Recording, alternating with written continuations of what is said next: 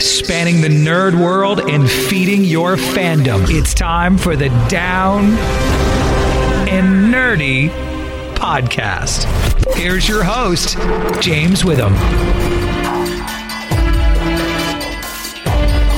This week it's time to go a bit off the grid. It's episode 370 of the Down and Nerdy podcast. I'm James Witham, and I gotta tell you, I've been so excited about the premiere of Sweet Tooth on Netflix. It is finally here. The adaptation of the DC and Vertigo story from Jeff Lemire is finally upon us, and I just happen to have Sweet Tooth and the big man himself with me this week, Christian Convery and Nonso Anozie, who of course play Sweet Tooth and the big man respectively. Can't wait to ask them about the new series and dive into their characters a little bit. Also going to be talking to Mackenzie Lee, who's the author of a new Marvel book from Marvel Press, Gamora and Nebula's Sisters at Arms. Maybe you'll be able to learn a little bit more about a Marvel book that you'll be able to read as well. Plus, Storyworth back as our sponsor this week. Father's Day coming up. It's a great Father's Day gift. I'll tell you why here in a few minutes. Jupiter's Legacy is done at Netflix. That's going to be part of the nerd news. And yes, comic reviews are back this week. But let's dive in. Speaking of comics, let's talk about the adaptation of Sweet Tooth with Christian Convery and Nonso Anozie up next on the Down and Nerdy podcast.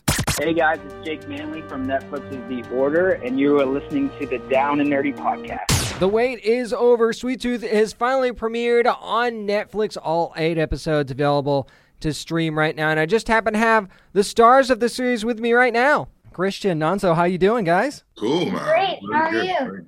Doing great. Really, really love the series from what I've seen so far. As a matter of fact, how much did you guys kind of know about the original comic going in? And as you were really starting to learn about your characters, what were your first impressions? I never read any comic books when I was younger. And when I got the role of Sweet Tooth, I really got into comic books. And I read all of them like over and over and over and over again. And my first impressions of the role of Gus and the script and the comic books, it just really wowed me how much detail and how live it became when I was reading in my head. And I really love the unique aspects of also playing a part deer, part boy hybrid. And that's what really made Sweet Tooth a special role to me. Well, for me, I mean, as soon as I read the script, it was so easy. It came off the page so well, and you could visualize it in your head, and I can visualize playing the character. So for the books, the graphic novel I read a bit later on, and I then started to understand the world that we were trying to create and bring into this new world. It's a lot darker. I wasn't familiar with the work before I got the part, but it's a lot darker than what we were the story we were trying to tell that was going to be accessible to the whole family. Mm-hmm. Now, under the tutelage of Jeff Lemire, who is the original writer of Sweet Tooth, the comic books, and with the guidance of Jim Mickle, our director, and Robert Downey Jr. as our producer, and Susan Downey as well, they took such great care in bringing that story to screen, still keeping a lot of the elements from the original comic book, but then making it accessible to the whole family, which I think is an amazing thing. And it's just an honor to be part of it, you know, and to be able to tell the story of these two kind of really unusual and unique characters. Oh yeah, we'll definitely dive into that here in a couple minutes. But Christian, I want to talk to you about the really special bond that Gus shares with his pop. I mean, if you want to talk about something that's going to get you in the feels right away, that certainly did for me anyway. Talk a little bit about that relationship, and how do you feel like that's going to shape Gus's future? I really think it's going to shape Gus's future in a really good way, because his papa really taught him a lot of things about life in the show. And there's this little thing that I can't talk about because it's in the later episodes, but it really gives Gus hope and more inspiration and motivation to keep going at it and accomplish your goal and help other hybrids and save them, basically. It's definitely his papa helping him later in the future in the series. Well said, well said. Now, Nonso, I feel like Jeopardy puts on a good front, right? But underneath that rough exterior, I feel like he's got a good heart, though. So how much will we actually learn about his story during the time of the Crumbled in this series? Oh, well, I think there will be, I can say you will start to learn little bits about him. And there are probably a few little Easter eggs along the way that maybe if you watched it a second time, you'd maybe get a few things, little nips and little bits. But he's a man with a very checkered past, as we could just say, and he's trying to get away from it. He's trying to leave that behind and survive day to day, because that's the most important thing in this dystopian kind of nightmare wonderland that we are in. The main thing is to be able to eat, to be safe, and to make it through to the next day. And that's what he's just trying to focus on doing. I think through the relationship that he has with Gus, you start to peel back the layers and see what kind of man he is. And I think ultimately we know that he was a pro athlete. We know that he has a certain amount of confidence, and he's got great size, and he's survived this long on his own. So he's a survivor. But this world has kind of crumpled him into this gruff, like you say, has this tough exterior. But the great thing about Sweet Tooth and the way Christian plays him is he has this optimism and amazing positivity that kind of slowly pierces through that tough exterior. And even from the very moment they first meet, you feel like, I don't know if they're, is he going to leave him alone, or are they going to, you kind of see it. It was almost destined to happen. It's funny because that kind of leads me into my next question for the both of you guys. I mean, they're certainly an unlikely pair. There's no doubt about that, like you said earlier, Nonso. But do you kind of feel like they both have something that they can learn from each other? Yeah. What I think Jeopard could learn from Gus is always stay positive and have optimism and be hopeful and always look for the best. That's what I think Jeopard could definitely learn from Gus, as Gus chips away at his hard exterior shell and gets into his heart of gold, basically, and gives him hope and optimism. I think that is kind of like the way I see it is like, Jeopard is protecting Gus in a world that wants to kill him, and Gus is reminding Jeopard of the humanity that he didn't believe still existed in this world. And he reminds him of a life that maybe once was. And in many ways, I think the viewers will be surprised in the ways that they are there for each other. It takes many twists and turns. No doubt about that. We're talking to Christian Convery and Nonso Anozie, who play Gus and Jeopard on Sweet Tooth, which of course you can see June 4th on Netflix. Now, guys, obviously Sweet Tooth deals with the deadly virus, and it's kind of all too familiar with the stuff that's been going on in the world these days. Is it just the hybrids, though, that makes the series unique and sets it apart, or do you feel like there's something more to it? Because obviously this is about far more than just this virus. I think the key thing to remember about it, I'll let you go, Christian, but I think the key thing to remember is that this comic book was written over a decade ago, long before COVID ever happened, and it's just kind of like, we even shot the pilot before we went into lockdown, so it was we a year before it, so we didn't even know that was going to be the case. But the fact that it has a relation, through the virus, to what we've been going through in the past year, I think it helps us relate to it a little bit more in that way, and kind of helps us understand that if we work together, we can actually make it through anything. There's hope to make it through anything.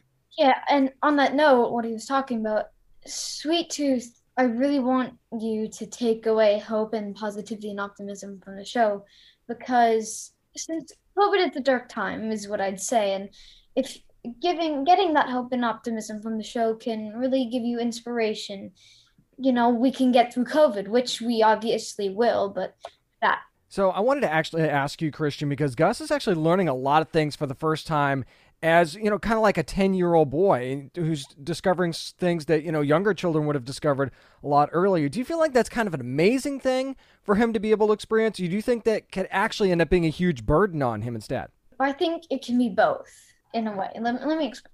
So I think it's really cool for Gus to see it at that age, because he will understand more about what it is, and he'll be more interested than he would be when he was younger, is what I'd say. But I also feel like that's a big burden, because he doesn't really know what reality is like, and he just thinks that everything's nice and friendly because he thinks that his father lied to him because there were no fires when he stepped outside the fence, episode 1.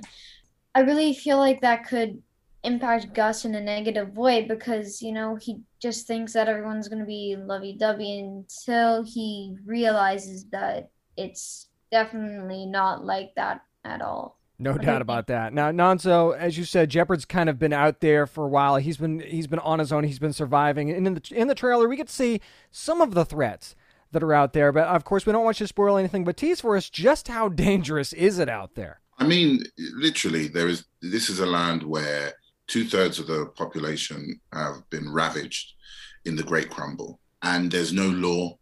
There are no police. There's no law and order.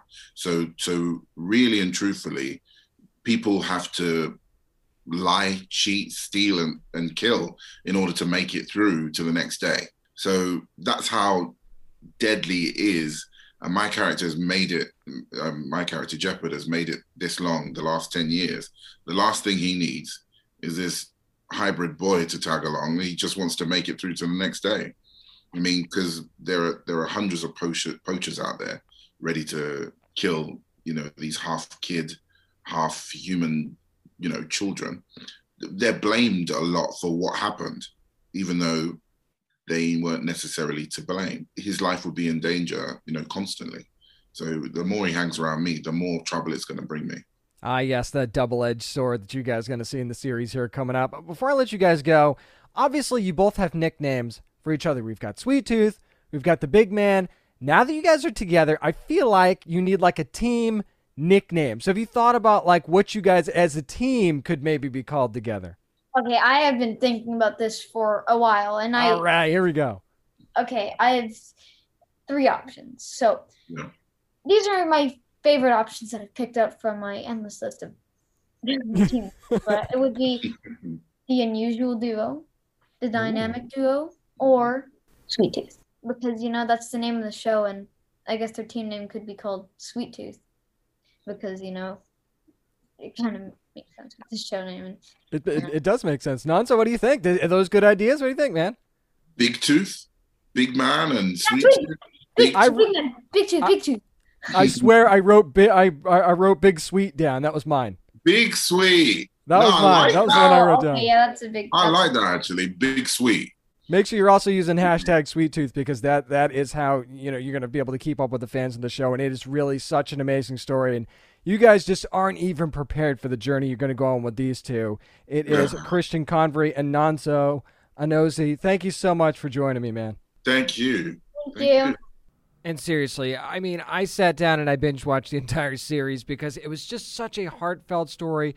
It's such a story of adventure. It even brought a tear to my eye. I'm not ashamed of it. Yeah, I actually cried during one of the episodes of this series. Just how vibrant and lively these characters are in such a dystopian society, and how scary things can be at times as well. It is such a great mix. If you love the comic, I think you'll love the series. Even if you haven't read the comic, make sure you're watching Sweet Tooth on Netflix right now. It is a great binge, and I think that you're really going to love it. Thanks to Christian Convery and Nonso Anozie again for joining me to talk about Sweet Tooth. Up next, let's talk about a new book from Marvel Press, Gamora and Nebula, Sisters in Arms. We'll talk with the author Mackenzie Lee next on the Down and Nerdy Podcast. Hi, I'm Simone Missick from Marvel's Luke Cage, and you're listening to the Down and Nerdy Podcast. You guys might not have heard of this one yet. Did you know that Gamora and Nebula are actually getting their own story? It's called Gamora and Nebula, Sister at Arms. And how about this? Even better, we got a New York Times best-selling author that you might recognize writing the book as well. It's Mackenzie Lee. Mackenzie, how are you doing? Hi, I'm doing so good. Now, Mackenzie, this is actually your second project with Marvel. Your first one was actually Loki, Where the Mischief Lies. Did you approach these Marvel projects differently than some of your other work? Yeah, I mean, I sort of had to, in that most of my other work doesn't come with hundreds of other contributors who've worked on these characters and thousands of fans already built in. And in the case of Loki, thousands of years of mythology to draft upon. So it sort of necessitated a different approach. But I actually think the approach has made me a better writer.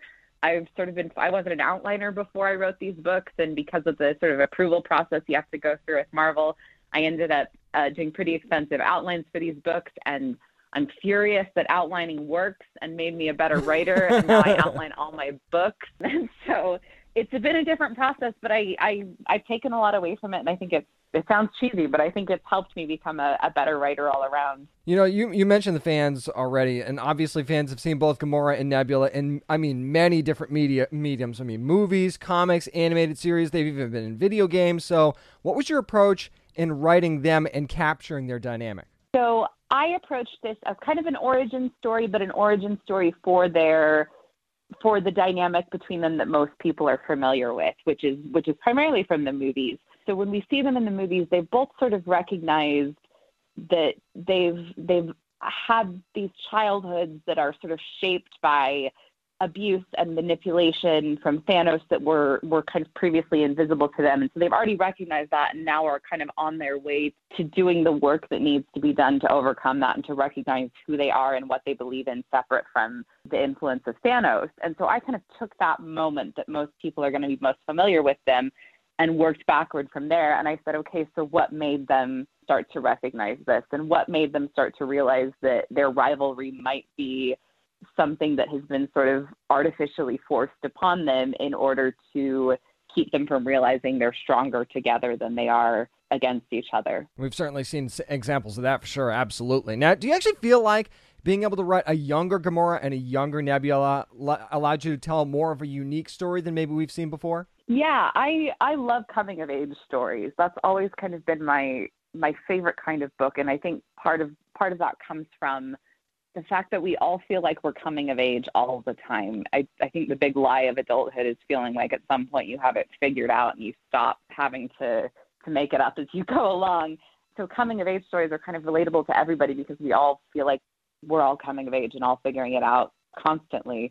And so I loved writing them at this moment where they are young people. They're sort of on their own for the first time. They're outside of Thanos' control. They're starting to work on their own missions and their own assignments and starting to figure out who they are outside of their home and outside of their direct sphere of influence, which I think is something that a lot of younger readers in particular can relate to as you're going off to college or as you're moving out of your house for the first time or your parents' house, but also something I think we're continually reevaluating in life as our relationships change, as our living situation changes, our homes change, we're figuring out who we are in different situations and with different influences all the time. You hit the nail right on the head. I'm still trying to figure out this adult thing. So if you figure it out before I do, you just go ahead and let me know because I need all the help I can get. Yeah, I'll give you a call. I told my dad once that my dad and I were working on my taxes one time, and I said something to him. I was like, "Boy, I'm glad I have you here that you have this all figured out." And he goes, "Oh, I don't know anything. I'm just figuring it out as I go." Like, very great. Comforting when you're doing your taxes. Ends. Awesome. I know. Oh, wow. I love it. Now, the moment to tell me. There you go. Mackenzie, we know from the description of the novel that Gamora is on a planet of Torndu. Now, I feel like I need a shower just from the first couple of chapters reading about this place. So how would you describe it without spoiling anything? Dirty. It's very much based on the American West. I grew up in the West. I grew up kind of surrounded by red rock and ranches and ghost towns and abandoned mines and this myth of the sort of lone gunman cowboy and the heroic pioneer settlers who crossed America for manifest destiny and a better life and all that. And then as I got older, became more aware and more interested in the story of who had to be exploited in order for that myth to exist and who had to be stepped on and whose lands had to be stolen and destroyed in order for us to buy into this and create this Western mythology. And so I went into this wanting to write a space Western. So the planet is very much based on the sort of grittier, dirtier side of the American West that we don't always talk about, and sort of about the workers behind the scenes. So the planet has a renewable clean energy source that's part of its sort of core. Once that's discovered, it becomes the property of a mining corporation, and the people on the planet are sort of forced to strip mine their home and to totally destroy their home in order to fulfill this sort of indentured servitude they've been forced into, where they have to work to survive, but they can't work hard enough to get out. And I pulled a lot of inspiration from a lot of things besides the West. I was thinking about turn of the century factories and steelworks and things like that. I was thinking about genre entries like Mad Max and like Dune and things where resources are precious and only available to sort of the top tier.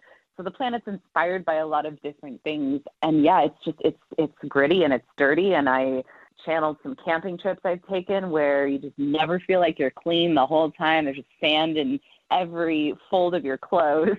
So yeah, it's a dirty, gross place. Yep, definitely been there. Talking to Mackenzie Liu, who's the New York Times bestselling author of Gamora and Nebula, Sisters in Arms, which you can get right now, as a matter of fact. Now, Mackenzie, if WandaVision taught us anything recently, it's that Marvel fans love to speculate on what characters might be coming to a story. So right away, you've got at least one mystery character, I would say two, in your story, and you got coded messages throughout. So how much fun was that for you, and how much are you looking forward to the fan theories to start up on social media? Because they're coming. It was so much fun.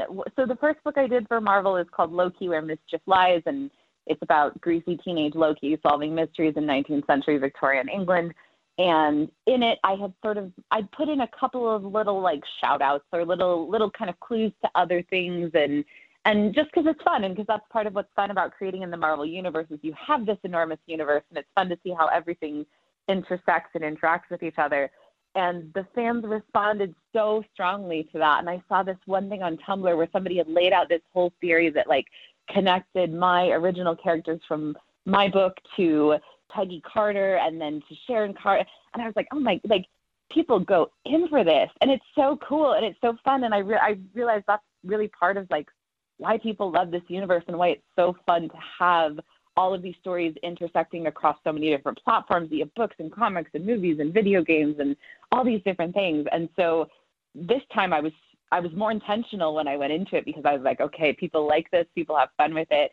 And it was a lot of fun to pick up sort of plot threads that other people had dropped in their comics or in their movies or whatever, to throw in little offhand references. And then, yeah, to have this sort of looming mystery character hovering over it all and see sort of how long it takes people to figure out who that is.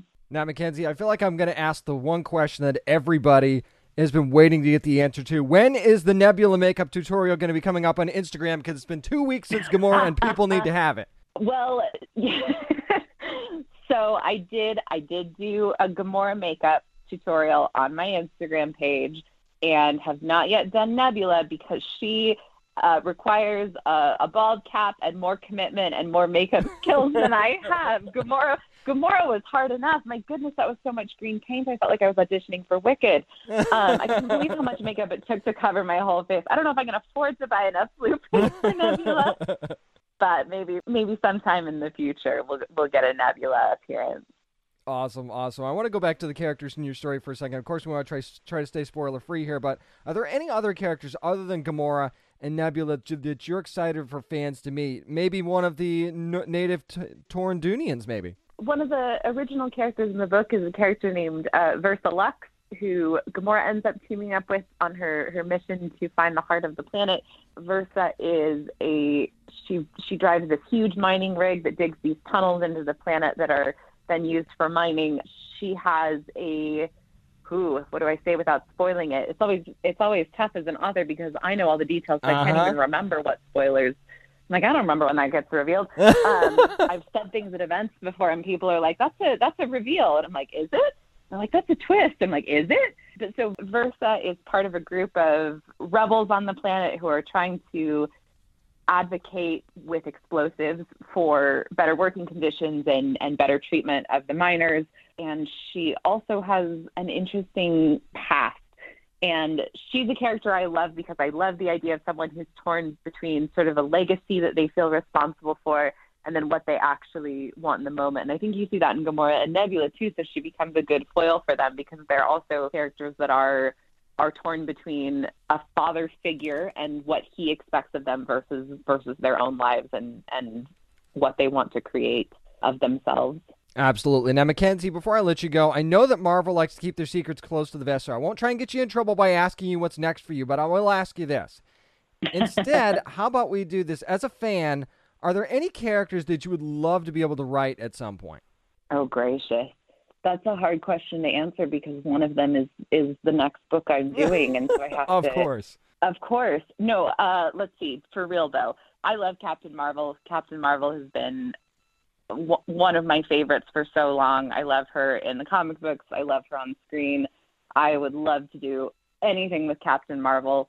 Yeah, Brie Larson, call me. Yep, that's as good an answer as any, especially since we've got the movies coming up. I mean, come on, Marvel. This just seems like something that we need to do. But first, make sure you get Gamora and Nebula's Sister at Arms, which is available now everywhere books are sold and at your favorite ebook retailers as well. New York Times bestselling author Mackenzie Lee, thank you so much for joining me. Thank you so much for having me. This was lovely. This week, the Down and Nerdy podcast is brought to you by Storyworth. And Father's Day is right around the corner. You might remember me around Mother's Day talking about Storyworth and how it's a way to share weekly stories with someone special in your life. And these stories are collected into a book that's then bound with pictures and everything and shipped for free. So it's a way to really keep your family's legacy. I get to gift my mom Storyworth for Mother's Day, and it's been really great unraveling these weekly stories. And, you know, actually for her, it was a way for her to look at some events in her life that maybe she hadn't thought about in a while and actually maybe brought up some new memories as well. So that's been really great. Imagine being able to do that for the father figure in your life. Maybe your dad, you have an uncle, your grandfather, your father-in-law. I've heard some fascinating stories. My father wasn't really around when I was younger, so I spent a lot of time with my uncles, all of which have had very different lives and tell fascinating stories. I had one uncle that it was an air traffic controller, and I thought, you know, it'd be awesome to actually learn more about that a little bit. So imagine with Storyworth being able to ask him, you know, what is one of your more memorable experiences as an air traffic controller? I thought that would be a really, really cool thing to unravel. My grandfather, who's no longer with us, was a musician. Imagine being able to ask one of my uncles, what is your favorite memory with your dad during his time as a musician? That would be so cool to learn more about. Questions I've never gotten a chance to ask. And with Storyworth, you can ask questions like that every week. And if you're stuck, you can't think of a question for that week, you don't need to necessarily come up with your own. Storyworth provides some very amazing and thought-provoking questions for you to ask the father figure in your life as well. So, hey, just jump right on it now and get that Father's Day gift for the special dad in your life. Give your dad the most meaningful gift this Father's Day with Storyworth. Get started right away with no shipping required by going to storyworth.com/downandnerdy. You'll get $10 off your first purchase. That's storyworth.com/downandnerdy for $10 off. I'm going to tell you right now, it's so important, not just for us, but for the future generations of our family, to preserve these stories and these legacies. And what better way to do that than with a question a week and then have it be bound into a beautiful book by using Storyworth. Once again, thanks to Mackenzie Lee for joining me this week to talk about Gamora and Nebula Sisters at Arms, which is available now from Marvel Press. Up next, going to stay in the Disney realm and talk about the short Us Again. I'll give you my review and some thoughts from a press conference that I attended for the short as well. That's next on the Down and Nerdy podcast.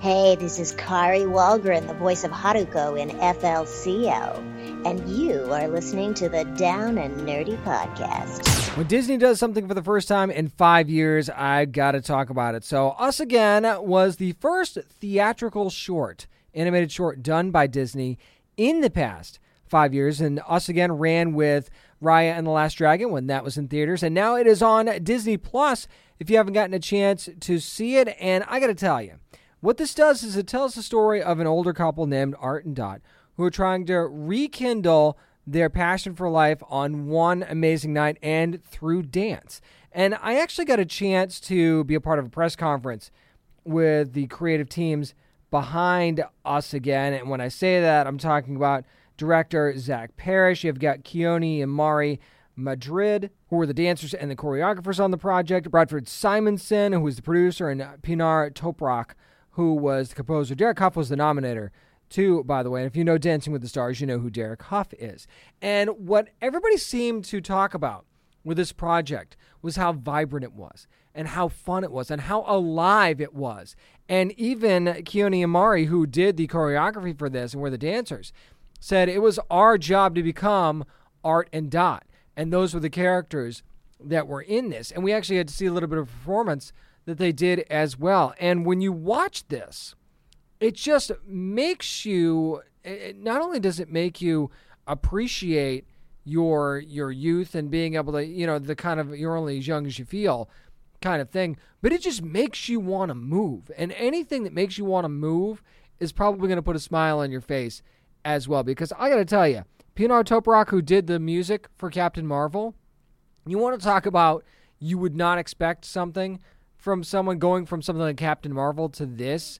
The music for this is so infectious and amazing that I feel like anybody would want to move to it. And there's a lot of movement. It's not just from Art and Dot. There's a lot of movement throughout this entire cityscape that they have going on here. As a matter of fact, one of the things that Zach Parrish and Bradford Simonson were talking about when talking about this at the press conference was, what were some of the cities that were inspirations for this?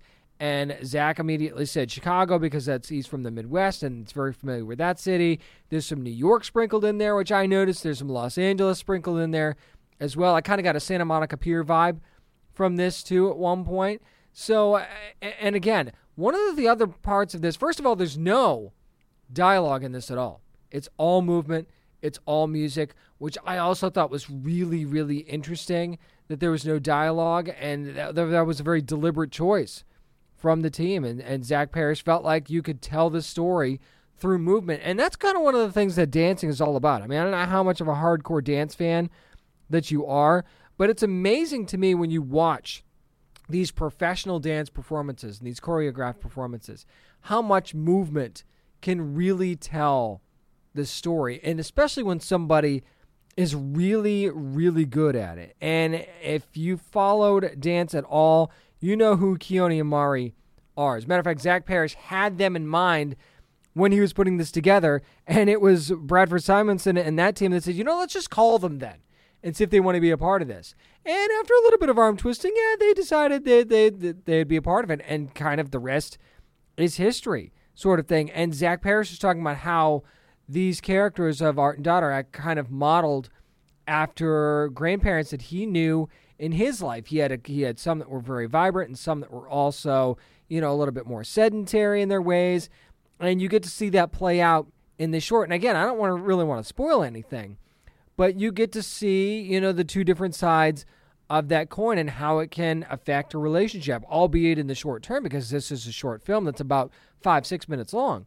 But you get to see that play out. And another really cool aspect of this, and something that really interesting that Zach Parrish said in this press conference, was that they use rain as a transformative part about this. And this is the only spoiler I'll give you. And maybe you've seen this in some of the visuals that were posted online and on downandnerdypodcast.com. But you get to see them transform into their youthful selves through rain. When rain touches them, that's when they become young again. And, when the rain doesn't touch them, that's when they become older again. And Zach Parrish talked about how rain is sort of fleeting, right? That eventually it just sort of drifts away. And that same goes with our youth, right? Our youth sort of kind of eventually trickles out and drifts away. But what are you left with? Sort of thing. So for something that is as fun as Us Again is, and as infectious as it is, it does deal with some real issues and some really interesting aspects of life too. So it's not just a fun dance number that's going to want to get you up and moving.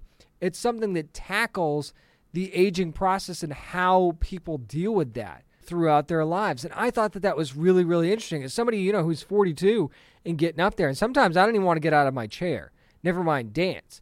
But my wife is very vibrant, and she is very full of life. And I try to be as full of life as I can to sort of match her energy. And this is a short that really kind of got me thinking about that a little bit. But it also had me tapping my leg on my chair as I was watching it, too. So, and just the character designs are so amazing.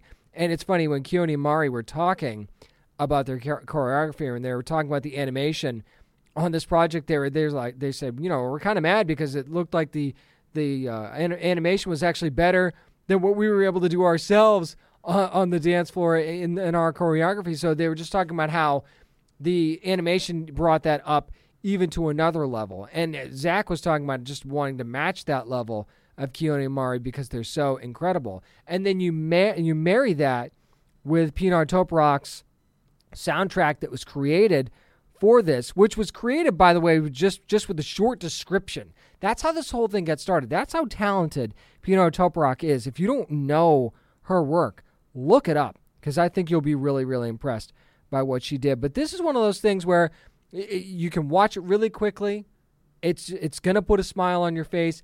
And you want to talk about, it's one of those things where if you're having a bad day and you watch this, I think your day is going to get a little bit better. And that's just one of those things that, animated shorts. I talked about the short films from the Disney Launchpad project. Go to downandnerdypodcast.com to get my review and my little chat about that from that press conference.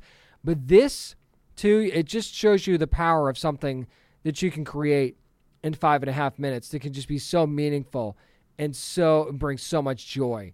And that is exactly what Us Again does. So make sure you're not missing it on Disney Plus, streaming exclusively right now. That's going to do it for my review and a recap of the press conference for Disney's Us Again. Up next, it's time to talk about some comics again. It's back this week, what we're reading on the Down and Nerdy Podcast. This is Aubrey Sitterson, and you are listening to the Down and Nerdy Podcast. Feels good to be back with the bags and boards this week. It's time for what we're reading, and up first, something I wanted to read a couple fun books this week. So I'm going to start out with Crush and Lobo #1 from DC. Mariko Tamaki writing this one. Amanke Naulapan on the art. Tamara Bodmillan on the colors, and Ariana Maher on the letters. Chris Anka, by the way, with a great cover. Really fun on this one, and that just sets the tone for the book. Now, this book doesn't just break the fourth wall.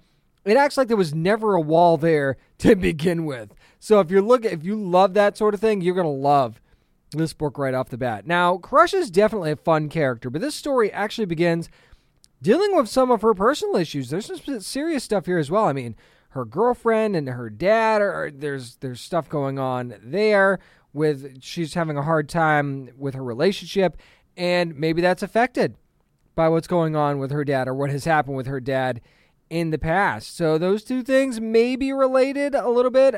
The mishap with her girlfriend is really, really funny in the beginning part of this book, I think anyway. Well, her dad's got a lot of free time right now, and I won't spoil why exactly, but I mean, he reached out to her, and it might be time to deal with some of these lingering issues. The question is, will she actually do that? I will say that this book will make you laugh.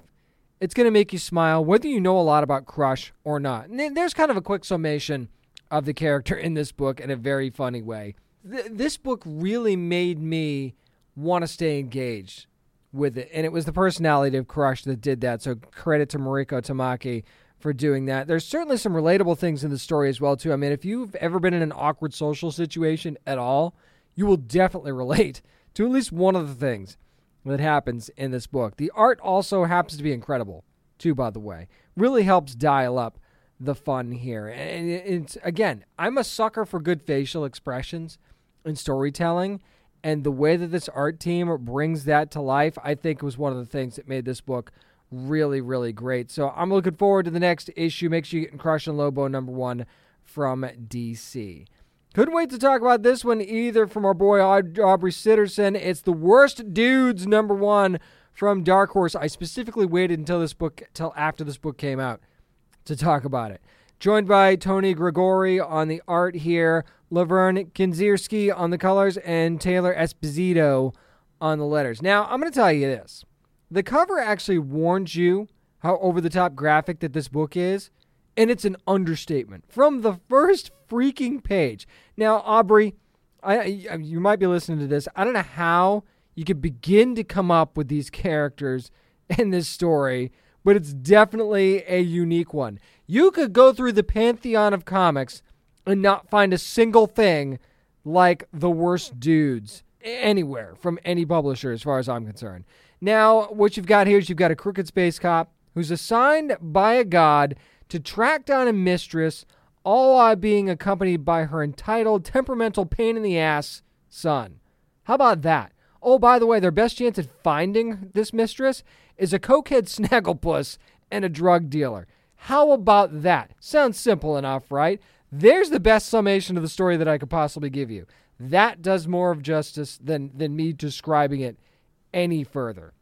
If you're looking for something that's completely off the wall, this book is definitely something that's going to check off every box for you, because I can tell you several times when I was reading this, I go, well, there's something I've never seen before.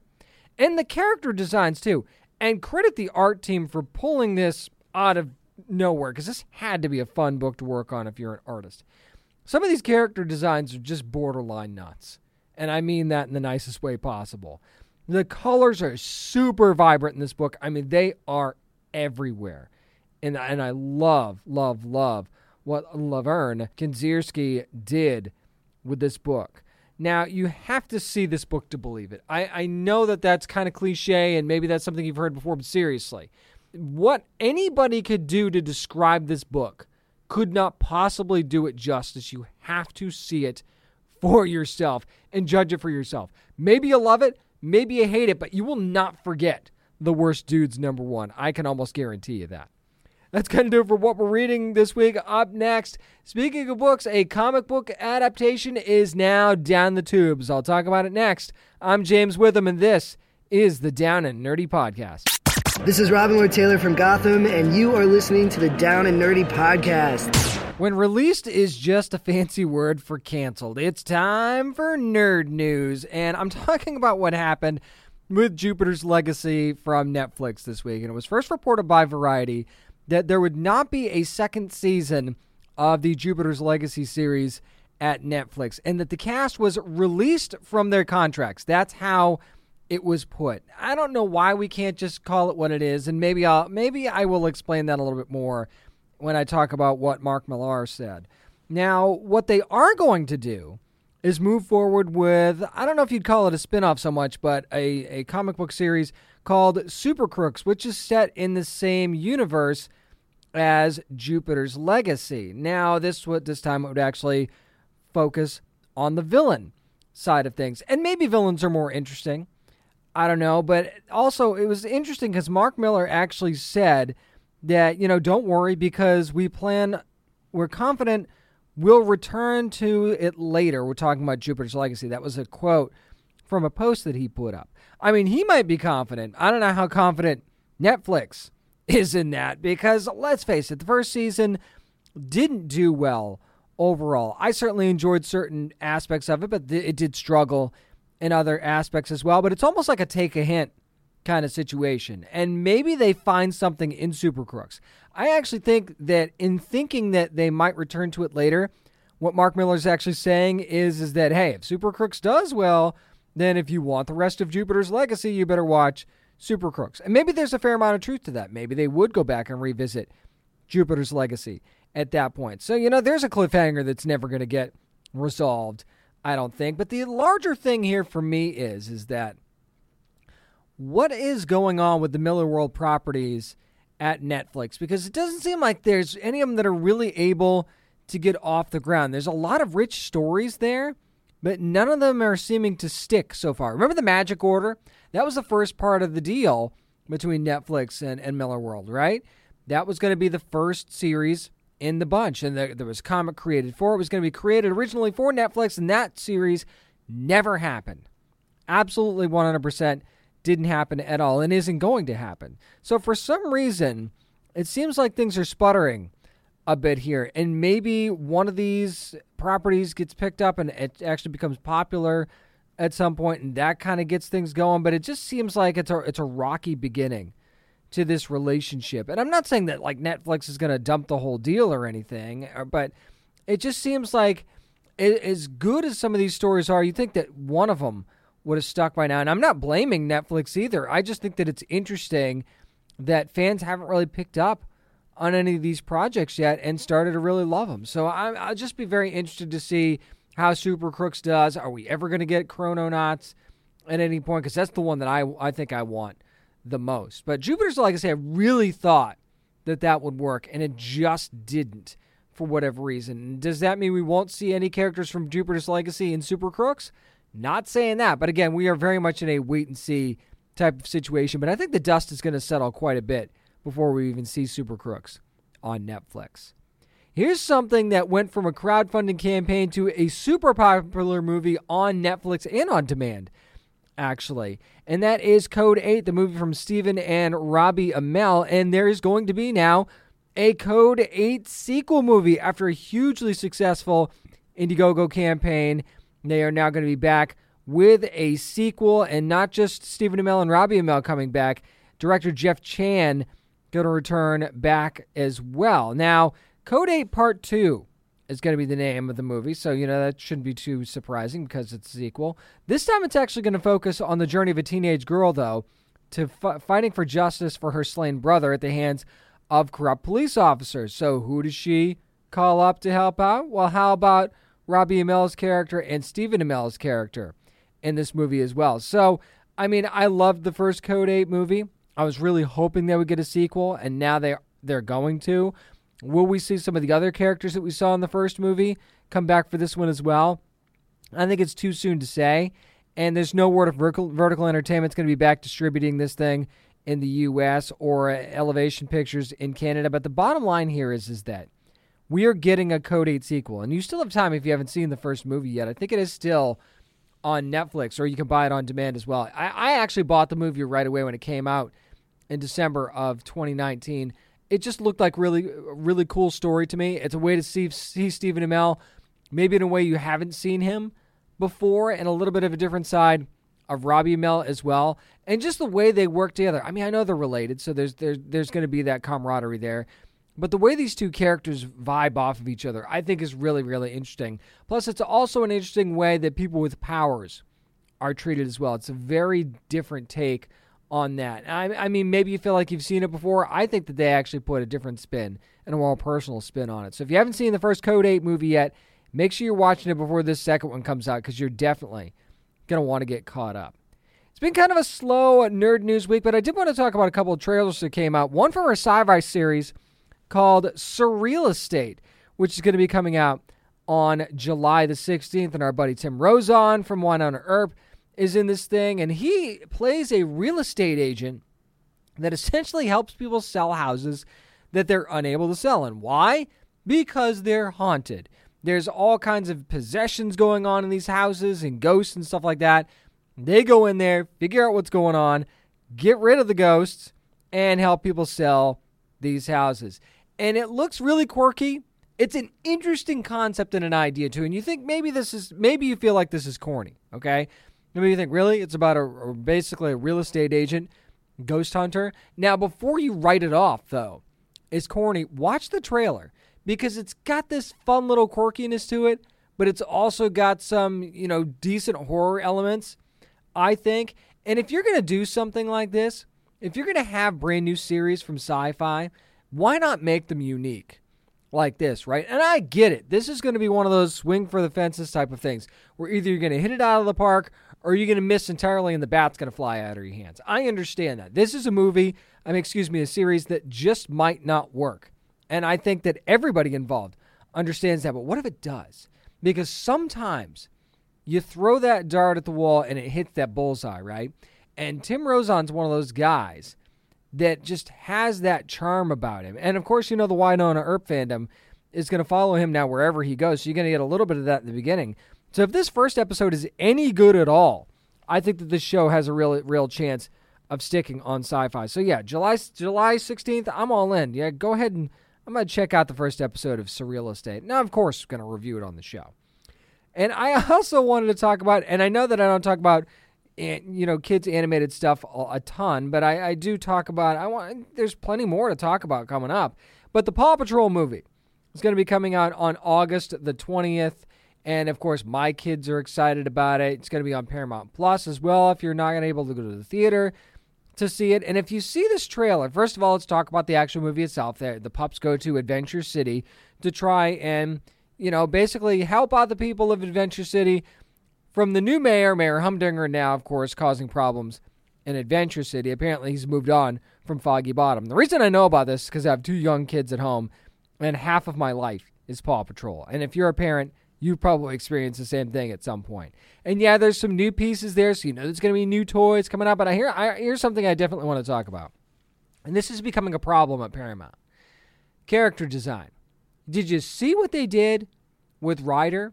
It's funny because all of the pups seem pretty normal. If you know the Paw Patrol, all of them seem like they're pretty much in line with what you see in the series. And then you see Ryder. I don't know why they felt like they needed to change the look for Ryder, but it just looks bizarre. And I know I'm not the only one that feels this way because I've looked on social media and I've seen that sentiment from other parents that just know this show. And I know this show, and Ryder looks weird. Yes, they changed the look for Mayor Humdinger too, but the way they over-exaggerate him actually kind of makes sense because that character is very over-the-top anyway.